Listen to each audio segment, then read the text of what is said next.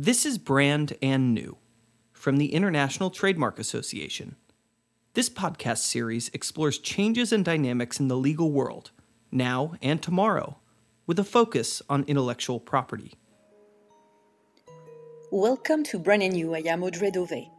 As businesses try to navigate the broader macroeconomic problems caused by the war in Ukraine, such as rising energy prices, disrupted supply routes, inflation, currency fluctuations, financial markets volatility, they are also facing new regulations as a result of the international sanctions taken against Russia following its declaration of war on February 24, 2022. Indeed, several governments and international organizations, mainly led by the US and the European Union, massively expanded pre-existing sanctions on Russian individuals and businesses when the war started. The Russian government responded in kind with sanctions against many countries and international organizations. Today, we discuss the most recent set of international sanctions against Russia, what they mean for businesses, and how to practically navigate the challenges they raise for IP owners. Our guest today is Ethan Heinz, attorney and counsel at Dentons. Currently based in Prague, in Czech Republic, Ethan focuses on M&A and corporate work, sanctions, and compliance work in the European region.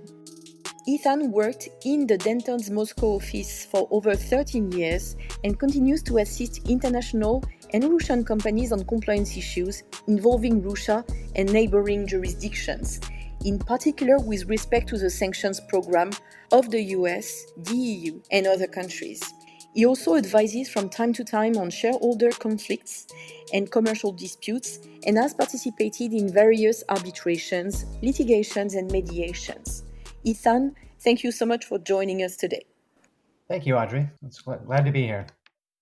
So, international sanctions are generally defined as political and economic decisions that are part of diplomatic efforts by countries or regional organizations against states or organizations, either to protect national security interests or to protect international law and defend against threats to international peace and security.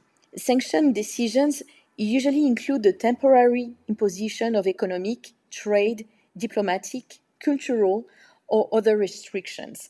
But since the beginning of the war in Ukraine, various packages of international sanctions have been taken against Russian persons. Looking at the different perspectives, what are the ones that, in your view, will have the biggest impact on the IP ecosystem in the long run? That's a good question and a difficult question because I think that the true answer is that we don't know the answer yet. The biggest impacts may yet to be seen in the form of sanctions that haven't been introduced. As you may know, since the severe escalation of the crisis in Ukraine in late February 2022, the European Union has adopted 7 different sanctions packages. The United Kingdom has amended its regulations 13 times. The United States has introduced a number of new executive orders imposing new sanctions and designated many persons. And we're going to see this trend continue. Unfortunately, there's no realistic prospects, I think, in the near term for a lasting resolution of the crisis in Ukraine. And what that means is that we're going to see a steady increase in additional sanctions.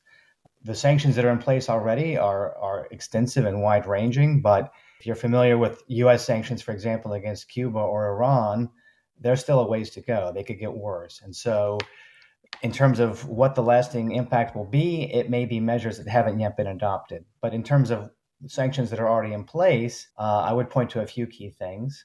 The first is that the U.S. and more recently the United Kingdom have imposed a prohibition on new investment by persons subject to their jurisdiction, in other words, U.S. persons and U.K. persons respectively, new investment in Russia. Well, basically, you can maintain your existing operations, but you can't form new joint ventures, you can't make new acquisitions, and so forth. And so, there's a lot of fertile and inventive minds in Russia, and in more peaceful times, there was a lot of opportunities for fruitful cooperation, joint ventures, and so forth in this area. It was an expanding market. Unfortunately, that's basically coming to an end. Now, all you can sort of do is hunker down and maintain your existing investments, but there's no prospects for future expansion. The EU has not yet matched this prohibition on new investment, but as mentioned, if things continue to get worse, they may yet do so. So that's the one major impact I'd say from the West, among others. The other one I would point out would be the Russian counter sanctions, which I think we'll probably discuss in greater detail. But obviously, those Russian counter sanctions have seriously impacted IP rights holders' protections under Russian law and in the Russian market. Now, let's have a closer look at the consequences on IP, specifically of the international sanctions against Russia. Could you please give us an overview of the main measures taken by the US, by the UK, and the European Union that have impact on IP rights and their owners? Sure. I mean, I think it's important to bear in mind that in adopting sanctions, Western jurisdictions always try to strike a balance of doing surgical harm, for lack of a better term, to sanctions targets, the Russian government or major players in the Russian economy, while trying to minimize the harm to companies and persons, in their own jurisdiction. So it's a difficult balance to strike, and invariably, in imposing costs on the other side, you're going to impose a certain degree of costs on your own side. But nevertheless, insofar as IP rights protection in Russia is for the benefit of the Western companies that have historically operated there or would intend to operate there, perhaps for that reason, it hasn't been singled out. So there haven't really been Western sanctions specifically targeting the IP sector per se as a discrete sector. That being said, there are a number of other sanctions that have tangential or knock-on effects that do impact IP rights holders. And so you can sort of put these in different categories.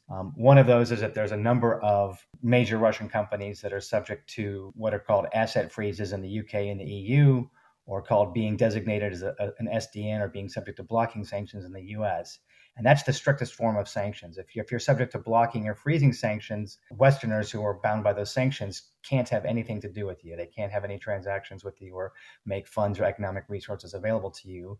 And economic resources includes IP rights. So if, for example, you're a Western rights holder and one of your clients has fallen on the sanctions list, not just a sectoral sanctions list. There's different forms of lesser sanctions, but if they're subject to blocking or freezing sanctions, then you need to terminate your IP licenses. You can't collect any further payments from them, subject to some exceptions, or maybe a license exception, for example. Sometimes there's wind down licenses that sort of permit termination of existing arrangements. But absent those sort of special permissions or licenses, you have to terminate all your dealings with your licensees in Russia. And so that's one major category in which sanctions have had an impact. Another major category is that some sanctions, especially by the US, have targeted dealings with the Russian government. Now, this has been subject to a license exception, but if that license exception is terminated, then it would become unlawful to make payments to Rospatent, which is the Russian IP registrar in Russia, which obviously would curtail your ability to protect your IP rights in Russia. Can and should companies continue to register or at least maintain their IP rights in Russia? So what's the current situation of the local IP office, to your knowledge? Rospatent, which is the IP registrar in Russia, is not under Russian sanctions per se. So there's no prohibition on dealing with it per se. And I don't think that it would be targeted simply because one of its functions is to protect rights holders, which includes foreign companies. And so, again, insofar as Western jurisdictions seek to strike that balance between imposing harm on the Russian side and minimizing the harm on their own side, they have a certain incentive to avoid targeting Rospatent for that reason. Now, to the extent that Russian sanctions, counter-sanctions rather, go so far that Rospatent is deemed to no longer be serving any role in protecting Western rights holders, then perhaps that attitude would change and perhaps Rospatent would be sanctioned. But at the present time, it's not under sanctions, and so you're allowed to deal with it. Subject to that exception that I mentioned, that the U.S. has prohibited all payments to the Russian central bank and the Russian state treasury, and administrative and licensing fees payable to Rospatent are actually paid to the Russian treasury. So there's a general license, it's 13A, which originally expired June 24th.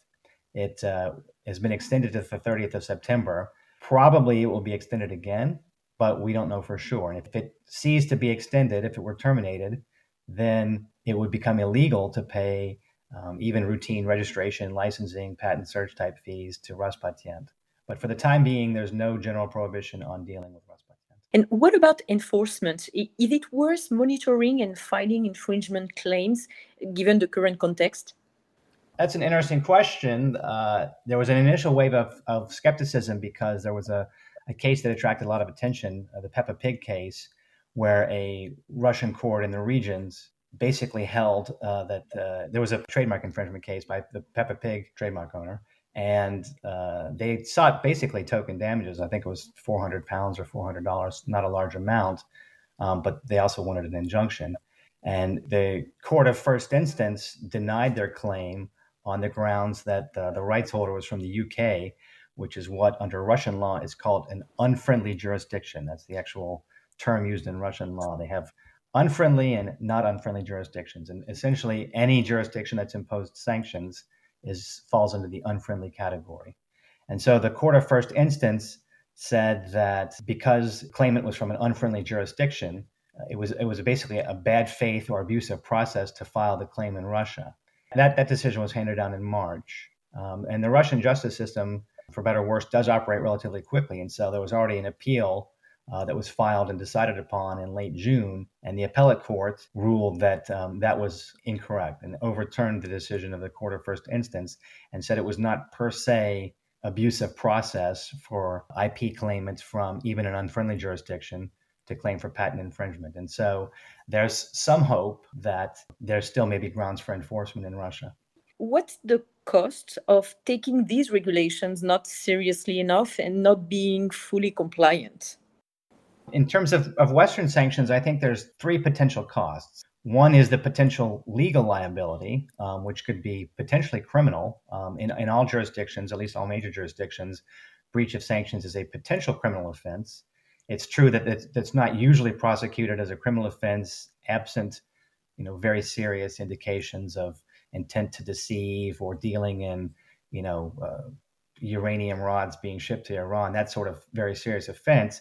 Things short of that, where there's not deceptive practices, usually are resolved as a civil or regulatory or administrative matter with payment of a fine. But the fines can be quite significant. I mean, there have been cases of French banks that have paid up to billions of dollars in fines for violations of U.S. sanctions against Iran. We haven't seen that level yet with respect to sanctions against Russia, but the potential is certainly there. So the first cost or the first risk area is actual legal liability.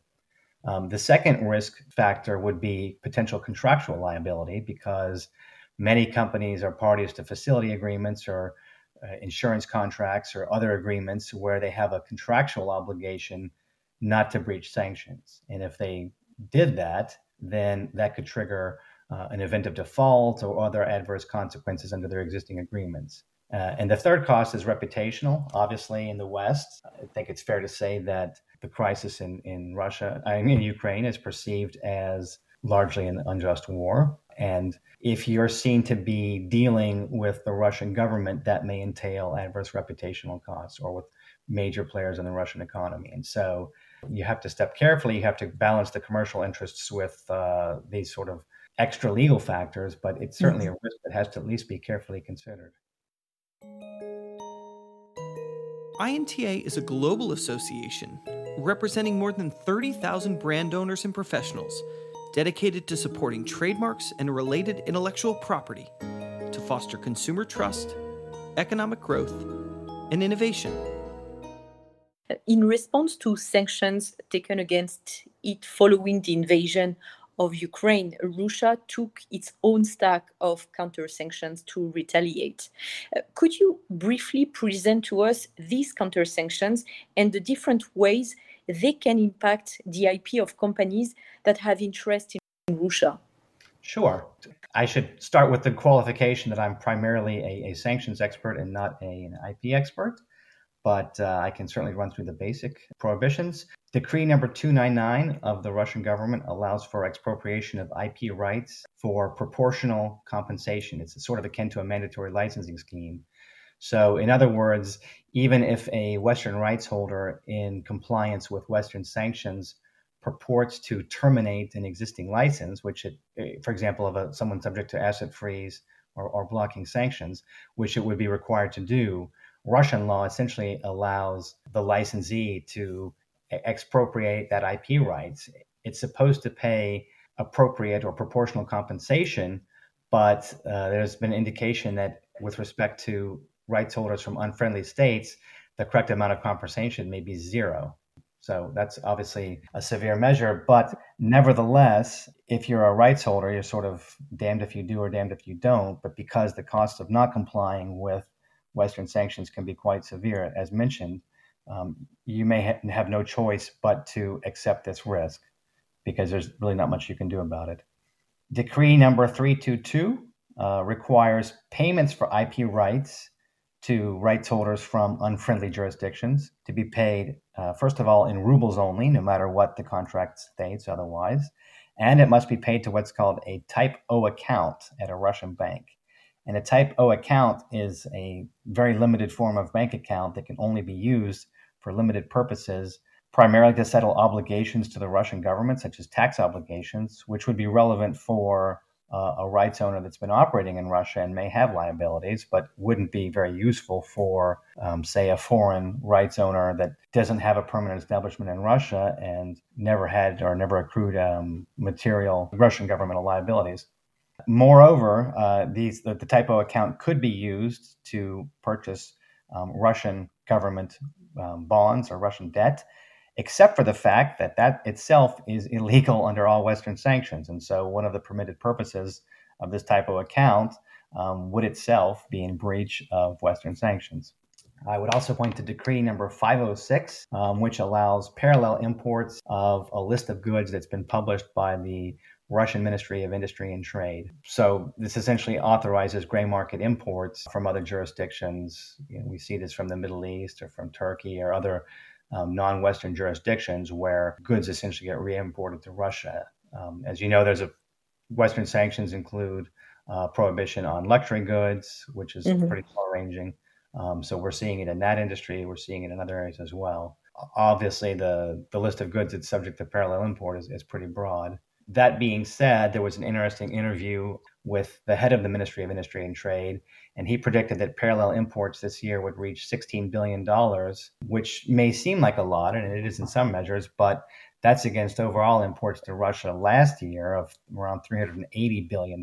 And so it's only a small fraction of historical East-West trade flows. I would also point out that what we're seeing on the Russian side is as Western companies leave the market, we're seeing issues like trademark squatting, where brands are leaving. And so Russians are swooping in to register either identical marks or trying to register identical marks or registering very similar names. So far, to my knowledge, none of the identical marks have been registered. They're under consideration. But some of the similar or closely similar names may be getting more leeway and less scrutiny from Raspatent than they otherwise would have gotten. Ethan, looking ahead, with no end in sight for the war between Russia and Ukraine, how do you think companies will adjust to this new landscape? And will short-term work around end up becoming new procurement or compliance policies? It's a good question, and it's a hard question because, as we discussed, the landscape is shifting so rapidly. And I think that makes long-term planning very difficult. I think everyone's still hoping that there will be a lasting and peaceful resolution to this conflict. But as it drags on now into its 6th month, people are having to adjust to the fact that there's not going to be a quick and easy solution like we might have hoped. So right now, I think most people are sort of in hunkering down mode. We're not seeing a lot of, obviously, new investment in Russia, which is now illegal in any case under U.S. and UK sanctions. At the same time, people are trying to protect their existing interests in the hope of either expanding their operations or re-entering the Russian market once a lasting peaceful solution is found to the crisis. So I think right now people are interested in avoiding excess exposure or undue exposure to legal risks from Western sanctions, trying to avoid squatters or copycats in Russia sort of eroding the quality of their brand, trying to avoid or curtail gray markets, which may entail, for example, cracking down on distributors in countries like Turkey or the Middle East or other countries that are still maintaining more or less normal trade flows with Russia. I don't know that any of these stopgap measures are going to become entrenched solutions, but I do think that as time goes on and people adjust to this new reality, they'll be gaining useful experience as to what works and what doesn't work. But right now, it may be too early to make firm recommendations. But one thing is sure, you have to keep a close eye on the shifting legal landscape just because sanctions are changing so quickly. Now I have a few rapid-fire questions for you, Ethan. The first one is the most unexpected way you have seen compliance issues come up over the last 6 months. I would just say expect the unexpected, because we've seen transactions, for example, that have been about to sign, the counterparty is not sanctioned, the transaction is legal, and then someone gets sanctioned, or there's a new package that's introduced. Sometimes these introduced, the EU has published sanctions regulations literally at like 11 p.m. on a Friday night. So sometimes these measures come out of nowhere. Usually the EU, because the Council has to discuss it in advance, there's an indication of what's coming at least a few days in advance, although we don't always know the exact contours. But UK and US sanctions especially can sort of blindside you. And so I can't point to any single one thing that's unexpected other than the fact that, it feels like the ground is constantly shifting. And that makes it very important, to the extent that, listeners are still operating in Russia or planning to enter into new arrangements in Russia. It makes it very important to try to ensure that they have appropriate contingency clauses in place that will allow them to walk away from a transaction without liability in the event that they're required to do so, or even in the event that they think it's prudent to do so. Because, for example, U.S. sanctions aren't binding on European companies or Canadian companies or UK companies, for example, but the U.S. does have this concept of secondary sanctions, where they may impose sanctions on you if you're doing things that the U.S. doesn't think is appropriate. So ideally, your contract would allow you to walk away if the U.S. imposes sanctions, even if you're not a U.S. person required to comply with that, if you think, of course, that that's in your best commercial interests. The last book you read and that you would recommend? Well, it's the summer season, so I can't say it's high literature, but I had a good thriller, was The Eighth Detective by Alex Pavese, which is a sort of meta-detective novel. It's got murder mysteries within murder mysteries. But for something more serious that falls into the category of nonfiction, but it still reads like a thriller, I would say Kleptopia by Tom Burgess, which has got its fair share of Russian actors in there, but not only. And it basically talks about the flow of dirty money through the international financial system. Thank you so much, Ethan. Thank you, Audrey. My guest today was Ethan Heinz, attorney and counsel at the law firm Dentons. Thank you for listening to Brand and New, brought to you by the International Trademark Association. Be sure to tune in every 2 weeks on Tuesday for new episodes. If you like today's podcast, please subscribe and share it. We are always looking for new people to discover Brand and New. And to learn more about INTA, its resources and events, please visit www.inta.org.